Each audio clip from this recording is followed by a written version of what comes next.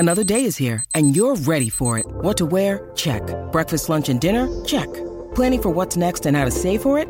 That's where Bank of America can help. For your financial to-dos, Bank of America has experts ready to help get you closer to your goals.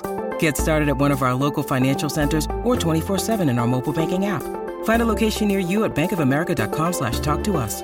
What would you like the power to do?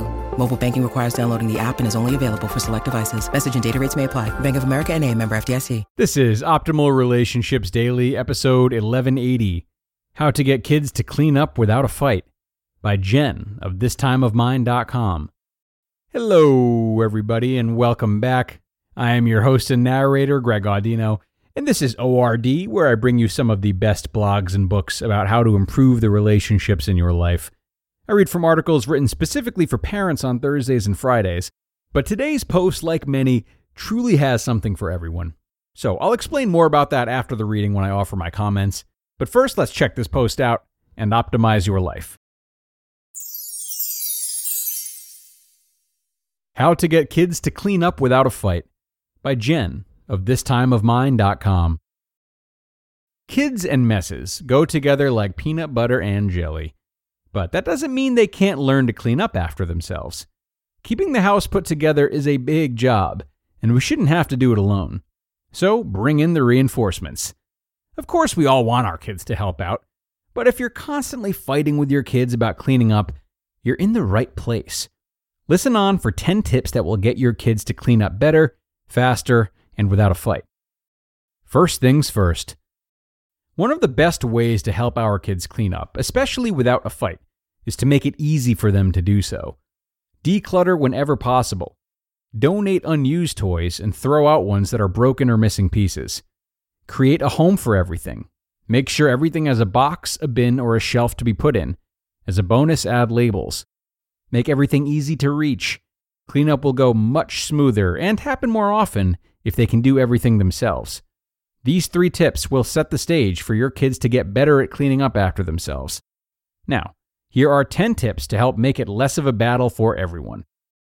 How to get the kids to clean up without a fight. To help your kids get better at cleaning up after themselves, try these tips. Number 1, give warning. If there's one thing I know about kids, it's that they don't like an abrupt end to playtime. Before telling the kids it's time to clean up, give them a warning. Something simple like 5 minutes until it's time to clean up will make the transition much easier for everyone. Number 2, clean up more than once per day. Small messes are always easier to clean than big messes. Of course, we always want our kids to put one thing away before getting out another, but in real life, it doesn't always work. So, to prevent messes from building up, have cleanup time more than once. Once before lunch and once before bed might be all they need to keep it manageable. Number 3, set a timer. Help create a sense of urgency by setting a timer, but keep it fun. Kids love racing to beat a timer, so make it a race rather than a countdown to a punishment. Add extra incentive by having them trying to beat you or offering something fun for them to do if they beat the timer. Number 4, turn on music. Chores seem to go by faster with good music, don't they? Keep things fun and upbeat by turning on something the kids love. They can then focus more on their favorite songs and less on the fact that they're doing a chore. Number 5, make cleaning up a regular part of the daily routine. Kids will be less likely to put up a fight if cleaning is just a regular part of life. Of course, you might still get the occasional eye roll or two, but help them understand that being in a family means that everyone contributes. It's not a punishment, it's just how it is. Number 6, stay consistent. Along those same lines, be as consistent as you can by making cleaning up a daily habit.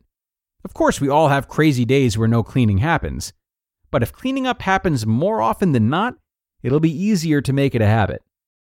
Number 7, provide other opportunities to clean. Help reinforce cleaning skills by giving your kids other opportunities to contribute. Toys aren't the only things they can clean up. Find a simple chore system and work it into your family schedule. Number 8, make your expectations known. Kids always do better when they know exactly what's expected of them. When it comes to cleaning up toys and other playthings, make sure they know exactly where everything goes. Help them understand what the area looks like when it's cleaned according to your standards. Number 9. Lead by example. Let your kids see you clean. Sometimes we do all of our cleaning when the kids are otherwise occupied. They often don't realize how much work goes into keeping the house clean, so let them see that you clean too. And number 10, give grace. When it comes to getting kids to clean up, it's important to set our expectations high, but it's even more important to support them in their growth. Help them understand that all you expect is their best effort, however that may look. As they grow, their skills will improve, as will their endurance. So give them grace as they learn, especially on days when they're feeling overwhelmed with the task. So to recap, here's how to get kids to clean up. Give warning, clean more than once per day, set a timer, turn on music, make cleaning up a regular part of the daily routine, stay consistent, provide other opportunities to clean, make your expectations known, lead by example, and give grace. You just listened to the post titled, How to Get Kids to Clean Up Without a Fight by Jen of thistimeofmine.com. And an absolutely perfect list from Jen today. Great write-up by her, which I really have nothing to add to. All I will say is that a lot of the foundational parts of her advice today can and should be applied most everywhere. What might these be? So making things really easy, like with the labels and having things that are easy to reach. Soft transitions, fun, consistency, thankfulness, leading by examples, rewards, and creating a game out of it. These are all wonderful tools to help ourselves and others achieve goals or stick to new routines with ease. So, whether it's cleaning or something else, whether it's your kids, you, or someone else, think about how ideas like these can be integrated into a situation you're involved in which you'd like to see progress made. And the best of luck with that.